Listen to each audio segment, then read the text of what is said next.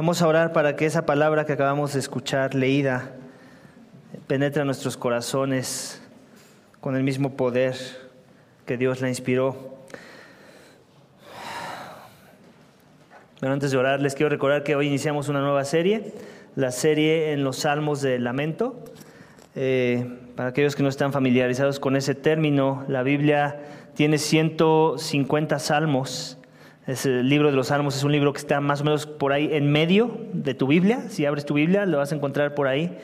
Y estos 150 salmos era el himnario o las canciones que el pueblo de Israel cantaba. Era una forma en la que ellos adoraban a su Dios con canciones, pero también los instruía con la verdad de quién era Dios. Un poco más de una tercera parte de los salmos tienen este tipo de salmo, con esta perspectiva de lamento. Entonces eso nos habla de cuán importante es para Dios que en nuestra adoración exista ese tema del lamento. Si una tercera parte de los salmos, 50 y tantos salmos son de lamento, entonces ahí nos podemos dar una idea de lo importante que es que cuando tengamos canciones, cuando adoremos a Dios y vengamos en una postura de lamento, recordando que podemos venir a Él en esa postura. Que cuando tenemos problemas, cuando tenemos aflicción, cuando necesitamos consuelo en alguien, que nuestro primer consuelo y nuestro primer recurso sea Él. Y por eso es que queremos incursionarnos en esta serie para aprender cómo vamos a vivir en ese sentir, en esa postura de lamento. Vamos a tener una serie de 16 mensajes, de 16 salmos de lamento. Ya dejaremos los otros que faltan para otros tiempos en otras series, pero 16 son bastantes y la esperanza y mi oración ha sido esta, que Dios ayude a Iglesia Vertical cómo es que se tiene que vivir la vida cristiana en una postura de lamento, centrado en la gloria de Dios, centrado en el evangelio de la gracia de Dios. Así que, Iglesia, vamos a orar para que Dios nos bendiga nuestro primer mensaje de la serie en el Salmo 3 el día de hoy. Acompáñame, por favor. Padre, te damos gracias por tu palabra. Señor, primero que nada confieso esto, que en muchas ocasiones cuando tengo aflicción en mi vida, cuando hay dolor, cuando hay angustia, cuando hay ansiedad, cuando hay temor, cuando hay duda en mi ser, cuando estoy en un estado de llanto tal vez, de dolor profundo que me provoca un estado de lamento, muchas veces, Padre, mi primer recurso no eres tú. Muchas veces estoy pensando cómo en mis fuerzas voy a maquinar o voy a salir avante. Cómo en mis fuerzas voy a salir de este estado de lamento. Y te pido perdón, porque tú en tu palabra has dejado muy en claro que tenemos a alguien que sabe mejor cómo vivir en lamento, cómo aprovechar nuestro lamento para gloria de tu nombre, cómo usar el lamento mismo para acercarnos a ti. Ayúdanos, Señor, a ser un pueblo que lamenta bien, que lamenta para gloria de tu nombre, que entiende que vive en un mundo caído, en donde habrá dolor, aflicción, angustia, habrá oposición, pero también estás tú, quien escucha nuestro lamento, quien escucha nuestra angustia, quien está ahí presente para que cuando estemos en aflicción, cuando tengamos algún dolor, alguna necesidad, vengamos a ti, corriendo ante ti primeramente, antes que cualquier otra cosa que se nos venga a la mente, Señor. Antes que nuestros propios recursos, antes que nuestros propios contactos, antes que nuestras propias personas de influencia con las que nos relacionamos, que seas tú, Señor, a quien corremos por lamento, cuando estamos en lamento. Oh Padre, rogamos para que la serie en los Salmos de Lamento dé mucho fruto en la vida de Iglesia Vida Vertical, en los corazones de cada uno de los que entienden que tenemos que venir a ti como primer recurso, como el único recurso cuando estamos en aflicción, cuando hay dolor, cuando sentimos de las diferentes circunstancias de vida. Ayúdanos, Señor.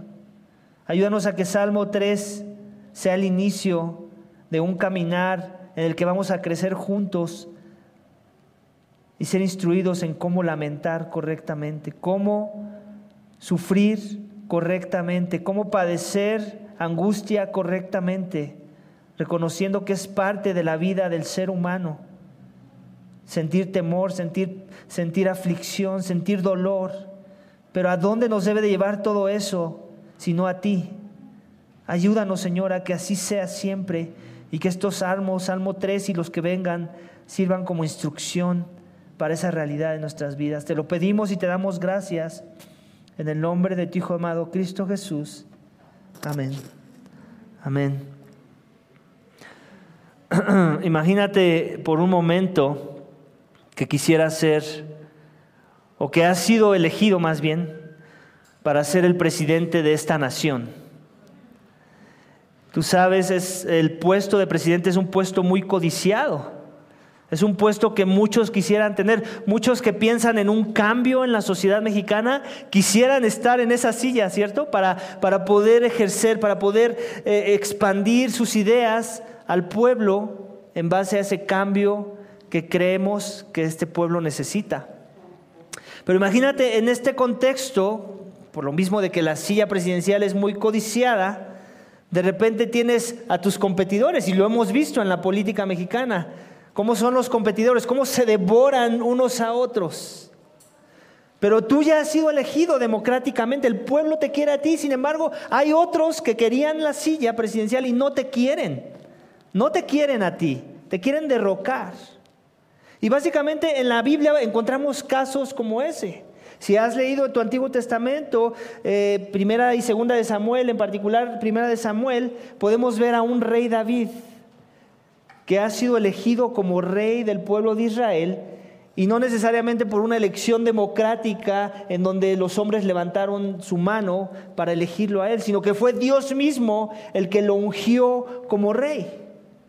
Pero antes ya había otro rey, un rey que Dios permitió que el pueblo tuviera, porque el pueblo estaba deseoso de tener un rey como los pueblos de la tierra tenían un rey, de forma que se los dio, pero ese rey no fue un rey bueno para el pueblo. Dios los descalificó por su falta de fe, por su arrogancia, y ahora les pone un rey de acuerdo a su corazón, conforme a su corazón, que en verdad estaba buscando complacer a Dios. Dios da su voto de fe, manda al profeta Samuel a ungirlo, pero este rey que ya estaba antes no lo quería. Él no quería soltar el trono y mucho menos se lo quería dar a este rey David. De forma que empezó una persecución campal en contra de él, de forma que lo quería matar. Reunió a algunos hombres de su ejército para iniciar esa persecución feroz en contra de David, en donde él tuvo que huir de la ciudad, él tuvo que esconderse en cuevas, él tuvo que usar todo tipo de artimañas para proteger su vida, siempre confiando en Dios. Y al final el que terminó muerto fue el rey que estaba antes. Porque los designios de Dios eran que David, su rey ungido, fuera el rey de su pueblo, del pueblo de Israel. Y uno ve esa historia y la tratamos de comparar con una historia en nuestro contexto similar. Trata de ponerte en sus zapatos de David. Tú pensarías, si tengo al presidente de mi nación en contra de mí y él reúne a su ejército para acorralarme y matarme para que yo no sea presidente, entonces tú podrías decir en términos humanos que ese sería uno de los más grandes de tus enemigos que te podrías encontrar en esta tierra, ¿cierto? ¿O no? O sea, si tener el presidente de una nación encima de ti con todo el poder que él puede tener, o el acceso al poder que él puede tener para acorralar a alguien, no es uno de tus enemigos más feroces y más grandes, entonces ¿qué lo sería? Pero tal vez sí haya algo más grande. Imagínate que ese mismo sentir de quererte derrocar de tu derecho de ser rey viene no solo de un hombre que no es nada tuyo, simplemente alguien, un hombre como yo, y que es presidente. Si este mismo sentir de quererte derrocar, de quererte matar, no viene simplemente de cualquier hombre, sino viene de alguien de tu familia, alguien que es tu familiar y quiere hacer exactamente lo mismo. Y no cualquier familiar, es tu hijo. Ahora imagínate que es tu hijo con ese mismo sentir, de que te quiere derrocar. Tú ya ahora, él ya es, en este caso, en el contexto del rey David, él ya es el rey, ya es el presidente de la nación de Israel, por ponerlo en otras palabras. Y ahora es su hijo el que lo quiere derrocar, su propio hijo. Aquel que él crió, aquel que él alimentó, aquel que él cuidó, aquel que él procuró, aquel que él enseñó los caminos de Dios. Ese mismo hijo ahora quiere la silla presidencial.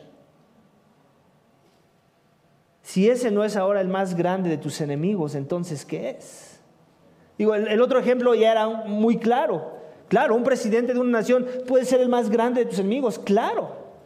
Pero si ahora lo ponemos en contraste con esta otra realidad de que ahora sea uno de tus hijos el que te quiere muerto porque quiere la silla presidencial, entonces ahí sí, yo creo que no hay enemigo más grande en esta tierra. Humanamente hablando, claro. Y no hay más dolor más grande tampoco. Que sea tu propia familia la que te quiera poner una daga, en el corazón. Que te quiera muerto, que quiera tu trono y que sabe que para que él lo pueda obtener te necesita muerto. Porque en el contexto de los reyes, en el que se vivía antes, tenía que morir el rey para que su sucesor viniera al trono. Entonces, ¿qué tenía que pasar para que David dejara de ser rey y pudiera gobernar su hijo? Pues David tenía que morir. Y de forma que en el contexto de segunda de Samuel, capítulo 15, versículos 13 en adelante, podemos ver eso en la narrativa de la historia del libro del Antiguo Testamento. ¿Y por qué te cuento todo esto? Porque ese es el panorama histórico, ese es el contexto histórico de nuestro texto que vamos a aterrizar hoy. Los salmos, pocos de ellos, tienen una introducción. Muchas de las veces malamente los que traducen las Biblias ponen como un pequeño título a las diferentes secciones de nuestra Biblia, no sé si lo has notado, pero la mayoría de esas secciones no son inspiradas, simplemente nos quieren ayudar a entender un poco el contexto de lo que vamos a leer. En este caso, en el libro de los Salmos, encontramos muchos de esos salmos que la mayoría de ellos escribió el rey David, en donde se nos da el contexto del por qué es lo que motivó a David el que este salmo fuera inspirado. ¿Cuál es su contexto original? Y en el contexto nos lo dice en Salmos 3, dice, Salmo de David cuando huía de su hijo Absalón. Eso es inspirado, quiero que lo sepas. Eso no lo puso el que tradujo tu Biblia del lenguaje original al español. Eso lo puso David de manera muy intencional. Él quiere que sepas qué había en su corazón, cuál era la angustia de su corazón, cuál era el lamento de su ser. Un lamento aún más profundo de lo que significaría que el presidente de tu tierra te quisiera matar, que fuera tu propio hijo. Y si no hay más dolor más grande que sea tu propio hijo, al que tú alimentaste, al que tú criaste y que te quiera matar, entonces no sé cuál podría ser otro lamento más fuerte y doloroso en la vida de un ser humano. La traición de tu propia carne. Y eso es el contexto en el cual David nos habla este pasaje de estos 8 capítulos de Salmo 3. Estos 8 versículos que componen el Salmo 3, veremos que el rey David clama a Dios ante la situación que está experimentando de la persecución de un hijo que lo quiere ver muerto. Pero también como consecuencia veremos el resultado de lo que sucede cuando Dios salva a su rey ungido.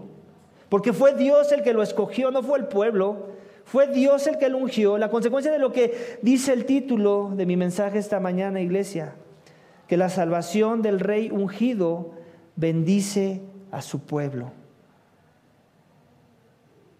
Cuando es tu hijo el que está queriéndote casar para que mueras, el único que nos puede dar una escapatoria, una puerta de salida ante tal situación, tiene que ser Dios mismo.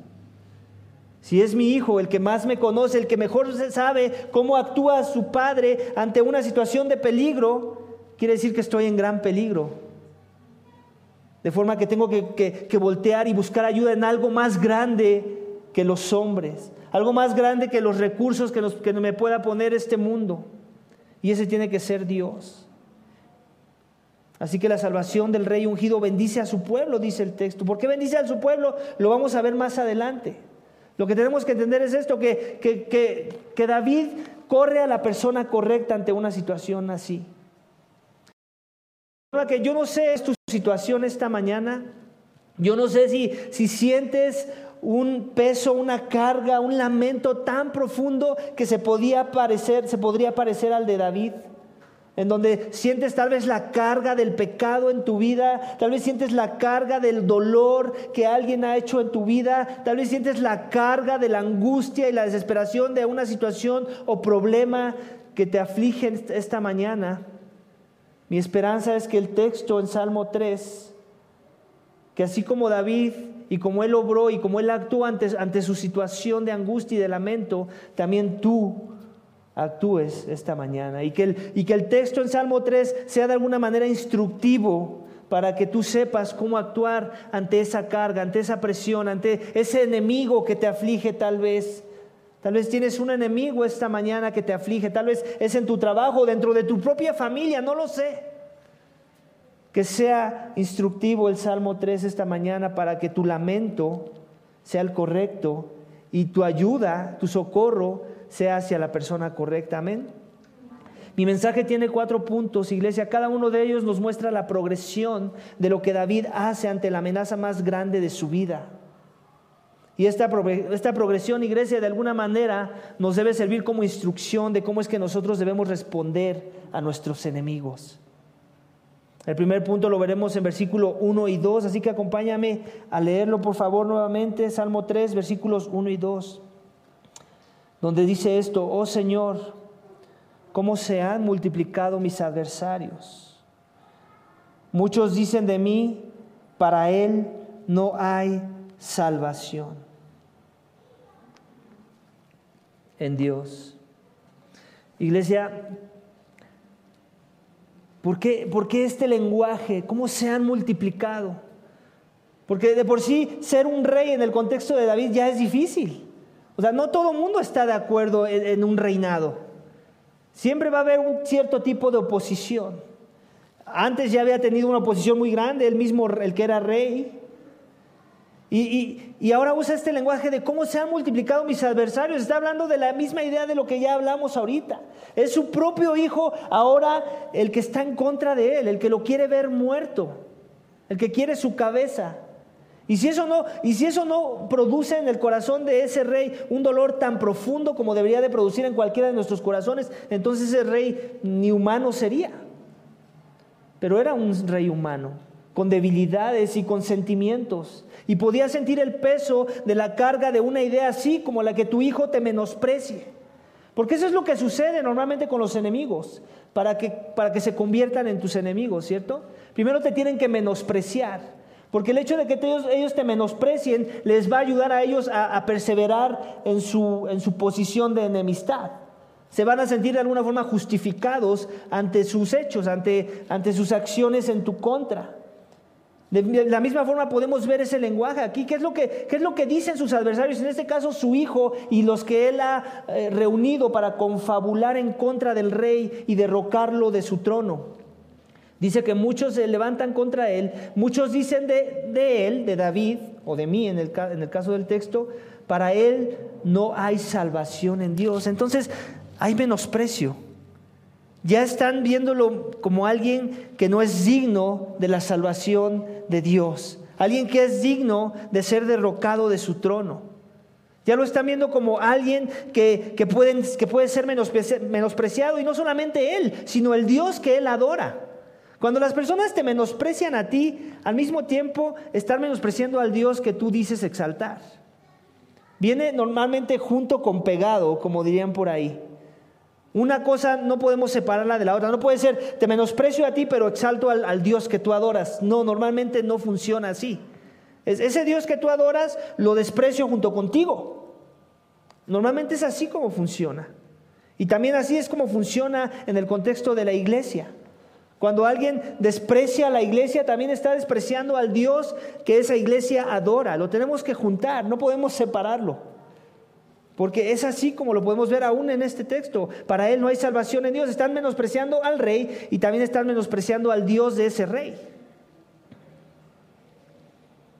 Y ese menosprecio puede llegar hasta la burla. Yo puedo sentir ese tono de burla. No sé si tú lo puedes ver ahí en el texto. Una burla. El menosprecio del rey y de su Dios es el primer énfasis que esta mañana. El menosprecio del rey y de su Dios. Yo no sé cuánto de lo que te está sucediendo hoy en día, yo no sé cuánto de tu aflicción o tu lamento esta mañana tiene que ver mucho con esa idea de que fuiste menospreciado, de que estás siendo menospreciado. Y ese menosprecio esté llevando a que muchos se sientan justificados del por qué te están trayendo daño, por qué están en tu contra, por qué están sus acciones trayendo algún tipo de aflicción a tu vida, porque hay un cierto tipo de menosprecio seguramente. Y yo no sé cuánto ese menosprecio esté atado con la idea del Dios al que tú adoras. Probablemente si eres un cristiano que trata de caminar fielmente según los estatutos de Dios, mucho de tu desprecio tiene que ver con esa verdad, del desprecio que otros tienen sobre tu persona. Porque tú adoras a un Dios que otros no adoran. Y eso les trae convicción de pecado.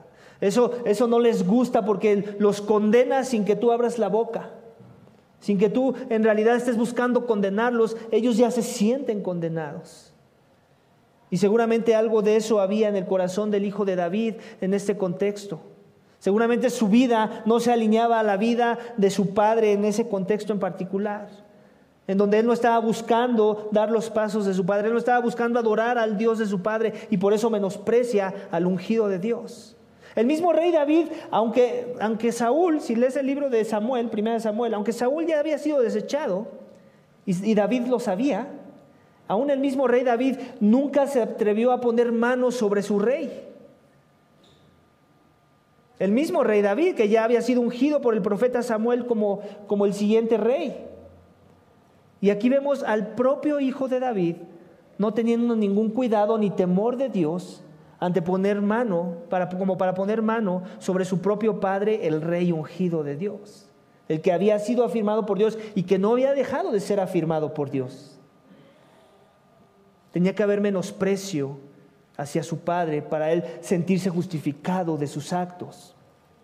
Y eso es normalmente lo que sucede en la vida de aquellos que te odian, que son tus enemigos, te menosprecian, te ven menos, y entonces eso justifica el daño en tu contra. Entonces ese es el primer énfasis que vemos en el texto, iglesia, versículos 1 y 2, el menosprecio del rey y de su Dios. El siguiente énfasis lo vamos a encontrar en versículos 3 y 4, que dice esto: pero tú, oh Señor, eres escudo en derredor mío, mi gloria y el que levanta mi cabeza. Con mi voz clamé al Señor, y Él me respondió desde su santo monte. El segundo énfasis que veo en el texto, iglesia, y que quiero que te lleves a casa esta mañana es que el clamor del rey que conoce a su Señor. Para que yo clame a Dios, iglesia, ¿qué tiene que pasar primero? Tengo que conocer su carácter y su persona. No cualquiera que está en problemas clama a Dios. ¿Estamos de acuerdo con esa idea? No cualquiera que tiene una aflicción, un lamento profundo, aún un lamento de amenaza de muerte, clama a Dios. Solamente el que conoce a Dios puede clamar a Dios. Y lo que nos motiva a clamar a Él es que le conocemos su carácter, conocemos su esencia, conocemos su perfil. Y eso es muy claro para David y lo podemos ver ahí. Imagínate el contexto de David ahora, ya que nos pusimos en el contexto más claro. Él está ante gran tribulación como nunca en su vida había experimentado ni experimentará. Es la tribulación más grande que un rey pudiera experimentar, que tu propia familia, tu propio hijo, a quien tú veías en el trono tal vez, pero con los medios correctos, con el proceso más sano, no quiere llegar al trono así, te quiere muerto. Y en una circunstancia así, me imagino en la mente de David recordar cómo Saúl lo quería muerto y cómo eso le hizo pasar dolor, y ahora poder ver a un Saúl personificado, pero ahora en la persona de su hijo. Cuánto dolor, cuánta angustia. ¿Hacia dónde corres? Tú eres ahora el rey. Ya no puedes correr a un rey como en el caso de David llegó a correr por la ayuda de otros reyes de otras naciones cercanas a Israel para que le protegieran. En este caso, él era el rey. No había más quien lo pudiera proteger. Cuando ya se te acabaron los recursos humanos, ¿a quién corres ante una situación en donde hay lamento, dolor, donde hay angustia y persecución, donde hay gran oposición y donde tus enemigos te están acorralando? Tiene que ser a Dios. Y David lo sabe. Pero para correr a ese Dios, él tenía que conocer primero a su carácter. ¿Y qué nos dice de su carácter? Lo vemos aquí. Él conoce a su Dios y por eso clama a él. Pero ¿qué es lo que conoce de él? Le dice, pero tú. Hay un contraste. Ese pero es un contraste. Son buenas noticias para David. Pero tú, Señor, oh Señor, eres escudo en mi derredor. Ve la imagen que él usa, la de un escudo. ¿Para qué se usa un escudo en la guerra? Para proteger. Es así como ve a su Dios. Escudo a mi derredor. En otras palabras, en todos los flancos, Dios, tú me cubres. No hay ningún flanco en el que me pueda llegar una espada o una lanza sin que tú lo hayas permitido o no. Así ve a su Dios como el que lo protege, como su armadura misma. Eres escudo en mi derredor, mi gloria, el que levanta mi cabeza. En otras palabras, él era el rey ungido. Como rey tenía cierta gloria, pero él decía, mi gloria se ha acabado. Mi propio hijo me quiere matar. En realidad, mi gloria nunca me perteneció a mí. En realidad, me doy cuenta de que esto no se trataba de mí, se trata de ti. Mi gloria eres tú, Dios. Mi gloria no es estar sentado en un trono, reinando y gobernando y dando instrucciones. Mi gloria es estar confiado y dependiente de ti. Estamos a veces peleándonos por buscar la gloria entre los hombres, ¿cierto? Y eso revela mucho de cuánto ignoramos en dónde es donde debemos estar buscando la gloria. Para David, ya una vez que Dios lo llevó a estos lugares, porque todo esto lo permitió Dios, vamos, o sea, no que Dios lo deseaba para él, era el pecado de su hijo, pero Dios lo estaba permitiendo. Porque quería que David se diera cuenta que había algo más glorioso que estar sentado en un trono, y que es Dios mismo. Y que la gloria le pertenecía a Dios. Entonces que Dios fuera su gloria ahora y no el estado de paz y tranquilidad gobernando sobre los ciudadanos de su pueblo. Y por eso dice esto, mi gloria y el que me levanta mi cabeza. La idea de levantar mi cabeza es porque primero había una cabeza agachada, ¿cierto?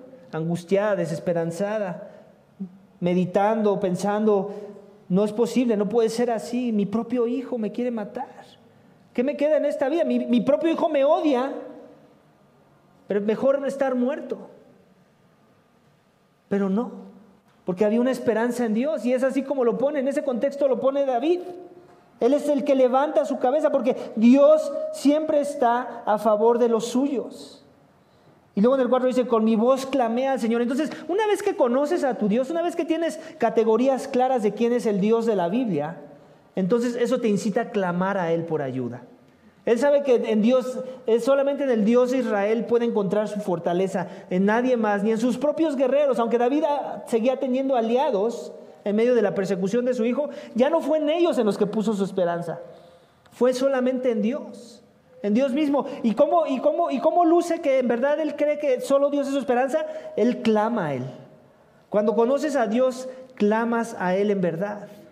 Ante tu más grande angustia, tu primer recurso al que corres es a Dios mismo. Y por eso lo vemos aquí, versículo 4, con mi voz clamé al Señor.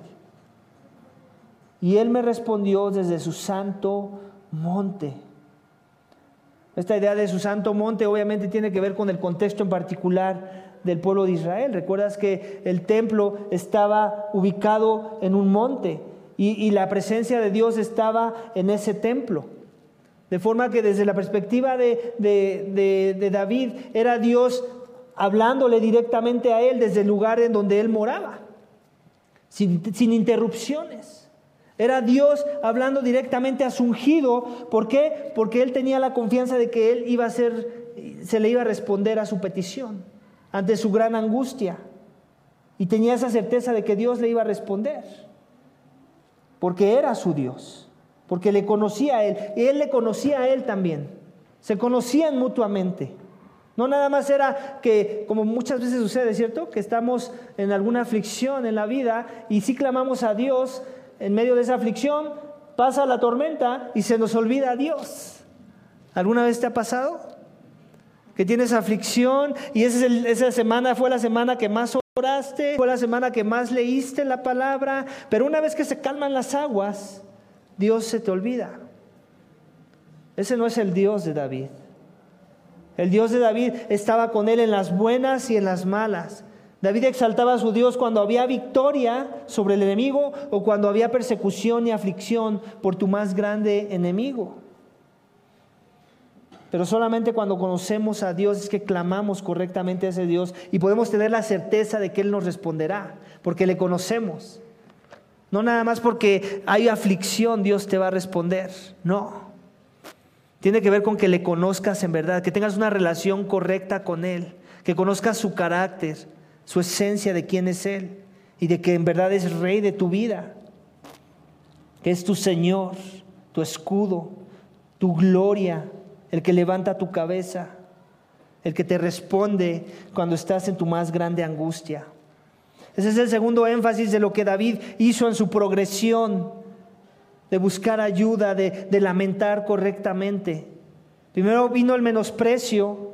Él reconoció el menosprecio, reconoció la amenaza, reconoció la burla, pero ahora él sabe a dónde recurrir cuando está en un contexto así, y él clama al rey. El rey clama que conoce, el clamor del rey que conoce a su Dios lo podemos ver en esta segunda sección. El tercer énfasis lo encontramos en versículos 5 y 6, iglesia, que dice esto: yo me acosté y me dormí, desperté, pues el Señor me sostiene, no temeré a los 10 millares de enemigos que se han puesto en derredor contra mí. El tercer énfasis de lo que David hizo, iglesia, en su contexto en particular es la confianza del rey ante la respuesta de Dios. El rey está confiando en Dios. En verdad está confiando en Dios. ¿Cómo te das cuenta cuando alguien en verdad ha confiado en Dios y ha dejado su problema a Dios? Descansas, ¿cierto? Muchas veces usamos esa frase, ¿no? Hoy dormí como un bebé. ¿Y por qué decimos esa frase? Porque cuando tú ves dormir a un bebé, ¿cómo duerme un bebé? Sin preocupaciones. Él no está preocupado si mañana le vas a dar de comer o no. Él asume que le vas a dar de comer. Él no está preocupado si le vas a cambiar el pañal o no. Él asume que va a haber cambio de pañal. Él no está preocupado por nada. Si va a tener sed o no, si va a tener comida o no. ¿Por qué? Porque la confianza está en sus padres. En verdad confía en sus padres. Por eso es que Jesús les decía a sus discípulos que el reino de los cielos es para aquellos que son como niños. ¿Qué es un niño? Lo mismo. Si tú hablas con mis hijos, ellos no están preocupados si mañana les voy a dar de comer o no, si vamos a tener un plato en la mesa o no, mi esposa y yo, para ellos, para que coman. Porque están dependientes, confiados y confían en el carácter de sus padres, que en verdad les amamos, que en verdad somos sus protectores. En verdad creen esa verdad y tan la creen que cuando van a la cama, sus problemas más grandes son que no les vamos a dejar ver 10 minutos más de alguna serie. Ese es su problema más grande de mis hijos.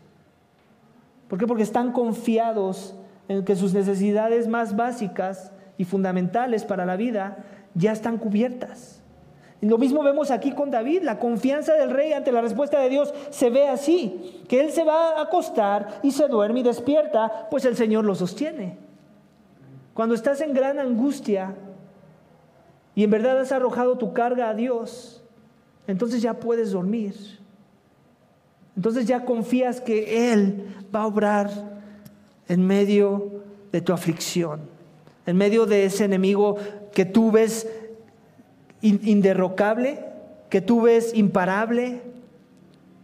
Dios sí lo puede hacer. La pregunta es si crees que Dios tiene ese poder, si Él tiene esa potestad de parar las flechas, de parar las difamaciones, los insultos, de traer justicia en medio de la persecución. ¿Tú lo crees? ¿Has confiado en ese Dios, en el Dios de David? ¿Es tu confianza en ese Dios tan grande que la respuesta hacia esa confianza la revelas de esta forma, que duermes como un bebé? que esta noche te vas a ir a dormir y vas a dormir como un bebé, que te vas a dejar de preocupar por lo que tú no puedes hacer, porque de todos modos no podemos. Y Dios nos lleva a ese lugar. Es una de sus estrategias para que le busquemos correctamente. Nos lleva a lugares donde nosotros no podemos hacer nada con nuestras propias fuerzas, para que entonces clamemos al que sí puede. Y entonces en fe confiemos en el que puede. Y entonces vivamos nuestras vidas apacibles, tranquilos, que durmamos como bebés, porque Él nos sostendrá. Amén. Dice, no temeré a los 10,000 millares de enemigos. También el temor se remueve. Ya no hay más temor. Ya no estamos especulando, ¿y qué si hace esto? ¿Y qué si hace lo otro? ¿Y qué si mi enemigo? ¿Qué si mi más? Ya no más. Pues si sucede, Dios sabrá qué hacer. Dios te dará la sabiduría del momento.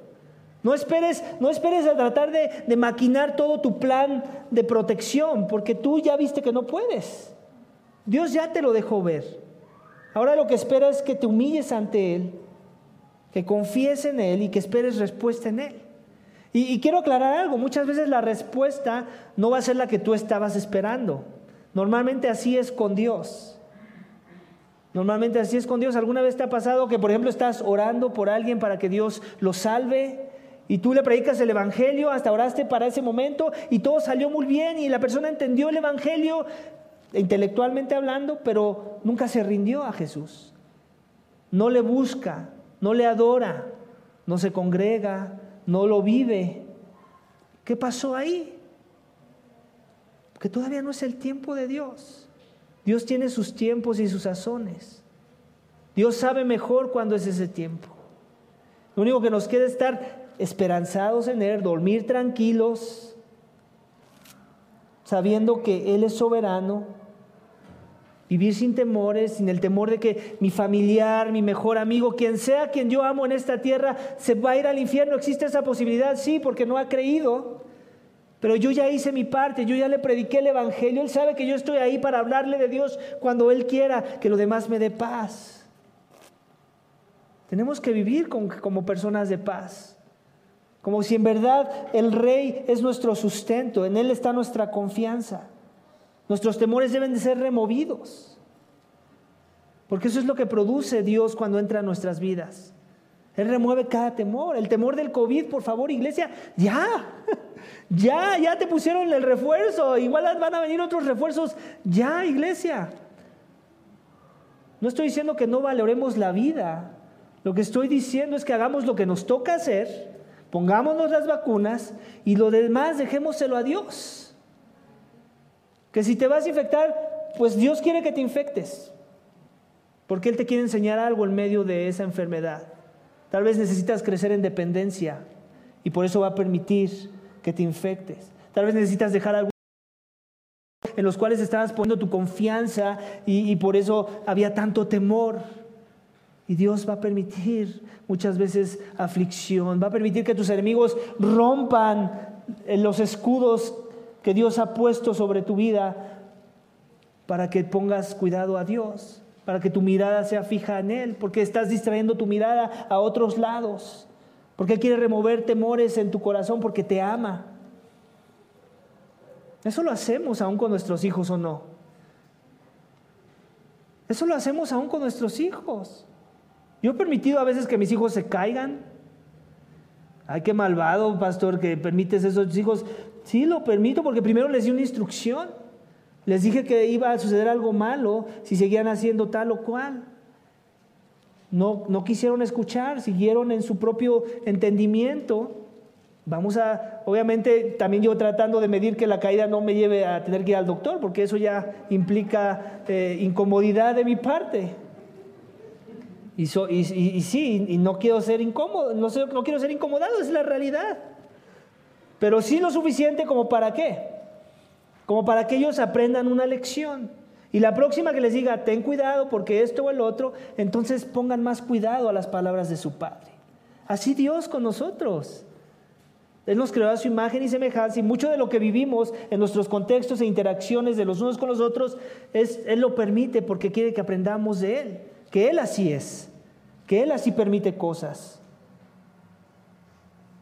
Y así con la vida de David. Pero David reconoce la esperanza, su esperanza está en Dios y su respuesta, él sabe que Dios va a responder a su petición. Eso le permite descansar, le permite remover el temor de su corazón por aquellos que se han levantado en su contra, aún su propia familia, iglesia.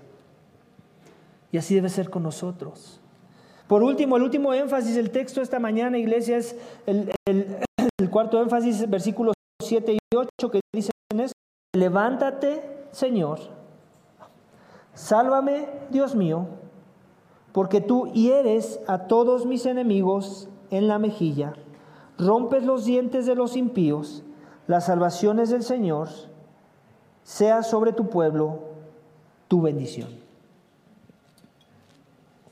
El último énfasis que vemos en el texto esta mañana es esta, iglesia, que la salvación del Rey bendice al pueblo. Iglesia, la salvación del Rey bendice al pueblo, y es lo que yo veo en el texto. Es David clamando otra vez, está clamando otra vez, dice: levántate, Señor, sálvame, Dios mío. ¿Te das cuenta del contraste? Otros, en el versículo 2 vemos que hay unos, sus adversarios, que dicen que no hay salvación en Dios para él. Y David dice lo contrario. Él está diciendo: levántate, Señor, sálvame, Dios mío. O sea, David está tomando a su Dios como alguien que está por él y no en contra de él. Tan está por él que, ponte la imagen que él está poniendo. Imagínate al Dios sentado en su trono, y David lo que está diciendo es: levántate de tu trono, levántate, incomódate por mí. ¿Para qué? Para callar a mis enemigos, para que esos que dicen que no hay salvación en mi Dios, sus bocas sean cerradas.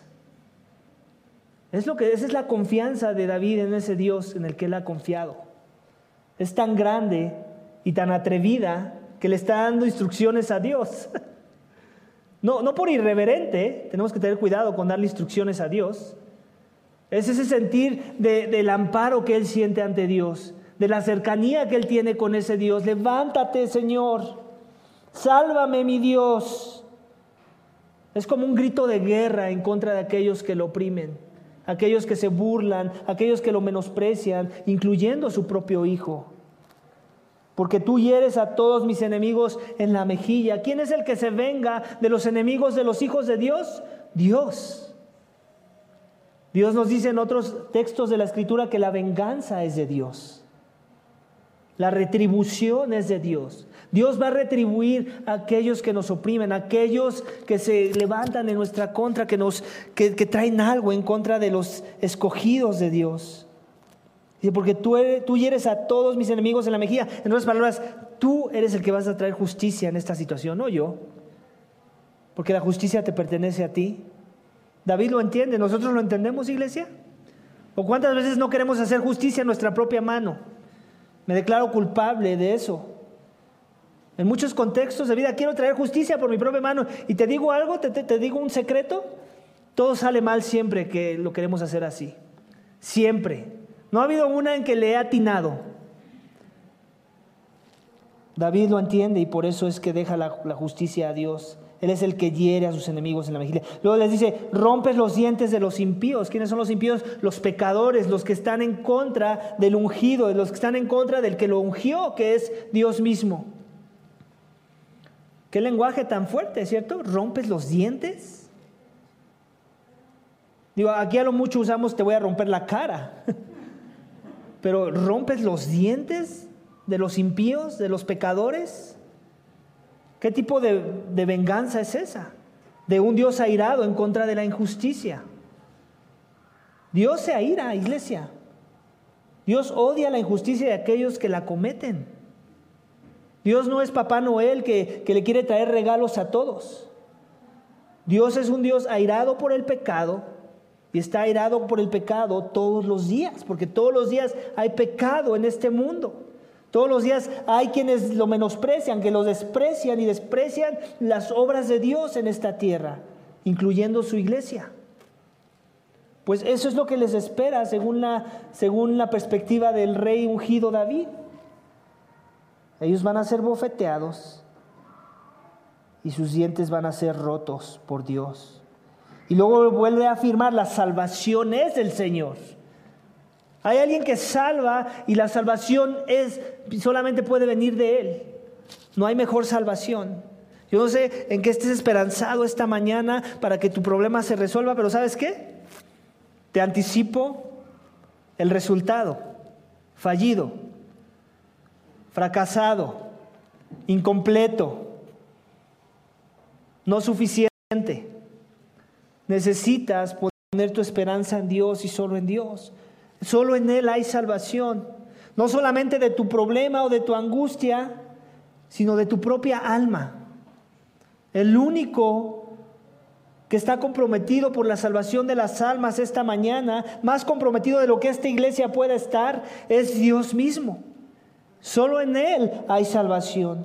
Y David lo entiende, la salvación es del Señor. Sea sobre tu pueblo tu bendición. En otras palabras, Él está declarándolo, por decir así, que Dios lo va a salvar. Porque Él reconoce el carácter de su Dios. Y cuando Dios salva a su rey, adivina quiénes son beneficiados. ¿Quiénes son beneficiados, iglesia? El pueblo. El pueblo sobre el cual Él gobierna es beneficiado. Cuando el rey está mal, al pueblo le va mal. Cuando el rey está en decadencia moral, el pueblo irá en decadencia moral. Siempre hay esa conexión. Lo vemos en todas las historias del Antiguo Testamento. Cuando el rey está siendo fiel y devoto a Dios, comprometido con la verdad, el pueblo camina en obras de justicia, camina con equidad, camina con verdad. Siempre es esa la conexión del rey siempre va directamente proporcional a la relación del pueblo con Dios. Y David lo entiende muy bien.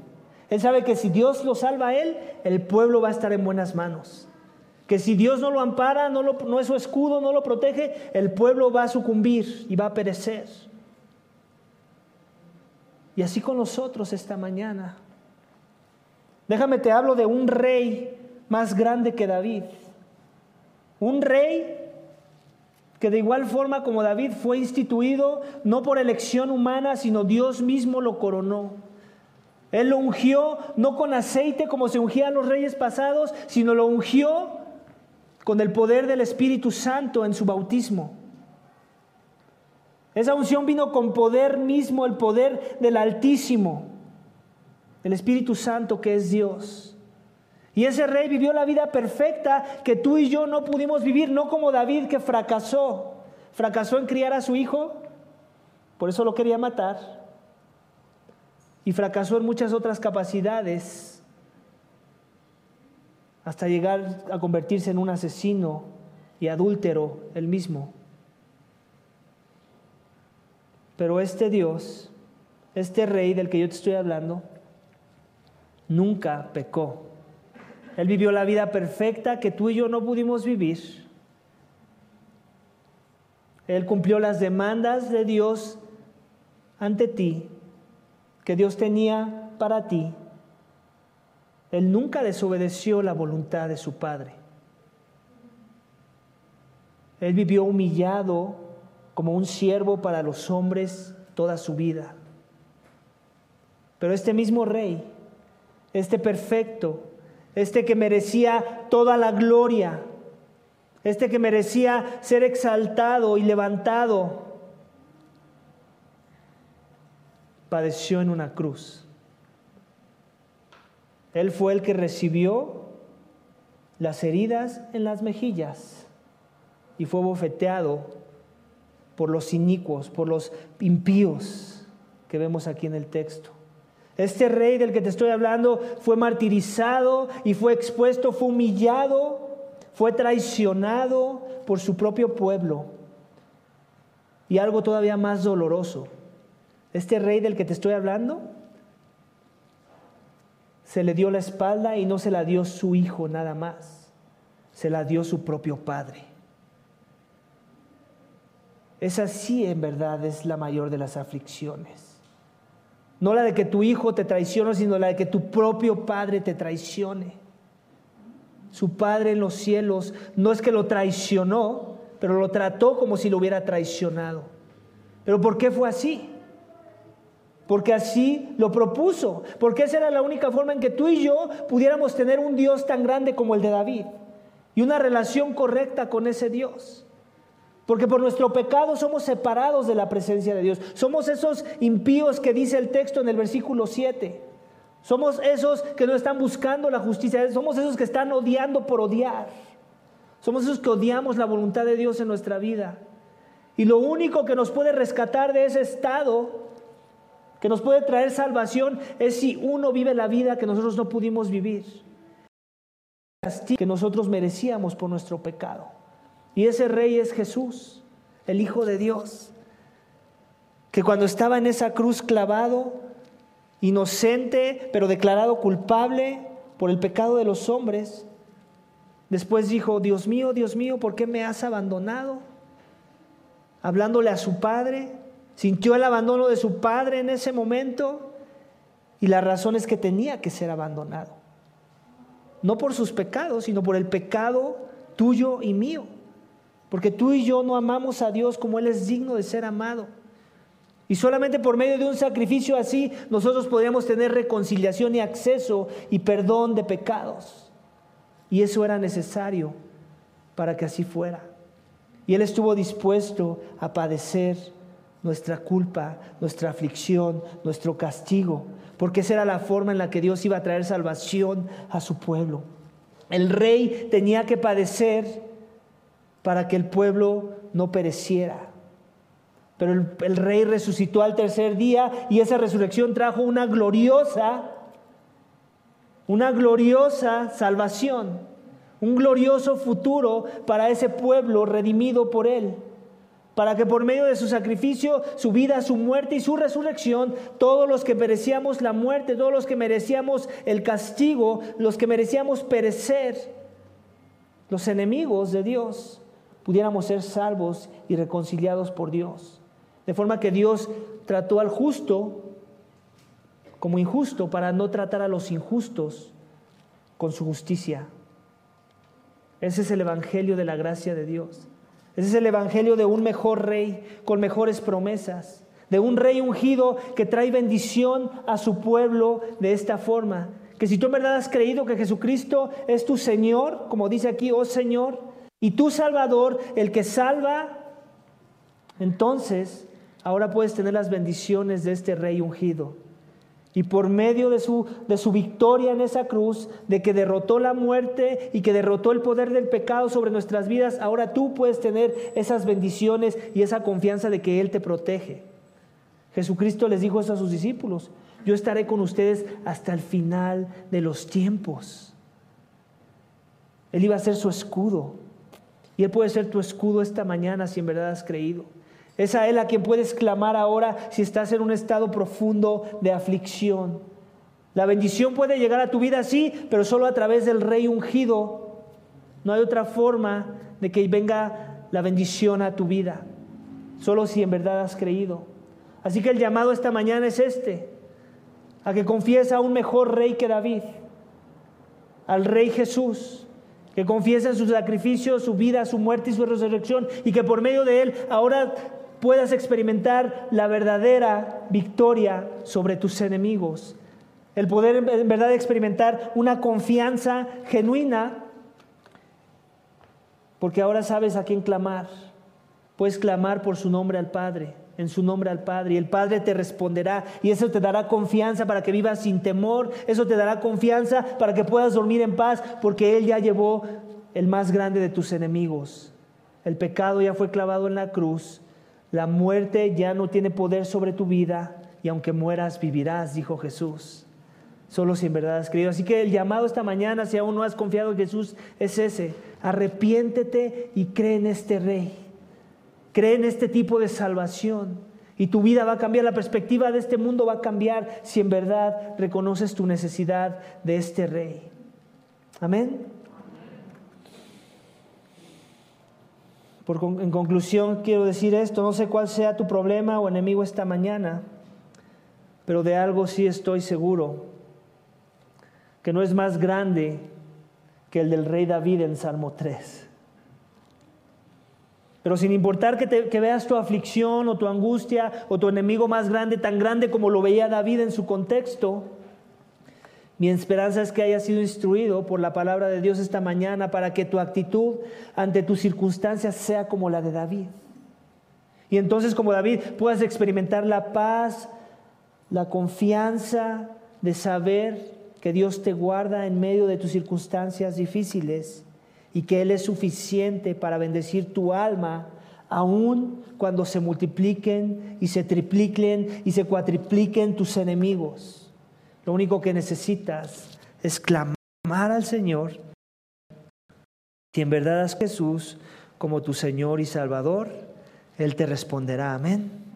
Amén. Vamos a orar, iglesia. Padre, te doy gracias. Gracias por Salmo 3. Gracias por habernos permitido iniciar esta serie de los salmos de lamento, Señor. Padre, te rogamos, ayúdanos, enséñanos a ser un pueblo que sabe clamar a ti, que sabe vivir con gozo el lamento, pero más que con gozo, con una certeza y esperanza de saber que tú eres nuestra salvación, que en ti hay salvación, que tú eres el que salvas en medio de nuestras circunstancias, de nuestras angustias, aún de nuestros enemigos más temerosos. Remueve el temor, Señor. Ayúdanos a venir a ti, humillados ante ti, reconociendo que solo en ti hay salvación, que tú eres nuestra fortaleza, nuestro escudo, y que por eso podemos descansar y vivir sin temor esta mañana. Oh Padre, yo ruego para que si hay alguno aquí esta mañana que escuchó este mensaje, que vive en algún tipo de temor o angustia o dolor, oh Padre, que tú por medio de tu palabra y en el poder de tu Santo Espíritu le traigas consuelo, remueva su aflicción y le des fe para que Él pueda poner su esperanza en ti, su confianza en ti, y que seas tú su más grande consuelo, que seas tú su amparo, su fortaleza, su escudo. Que sepa que todo lo que tú has permitido en su vida, lo has permitido para su bien, para que corra a ti, para que clame por la ayuda correcta que eres tú y que tú ya nos has dado en la persona de Jesús. Oh Padre, yo ruego para que Jesús sea el centro de la vida de cada uno de los aquí presentes y que Él sea nuestro socorro aún ante el más grande de nuestros enemigos, ante la peor oposición de nuestras vidas, y que en Él confiemos y vivamos libres para poder adorarte a ti a pesar de nuestras circunstancias. Te lo pedimos y te damos gracias en el nombre de tu Hijo amado Cristo Jesús. Amén.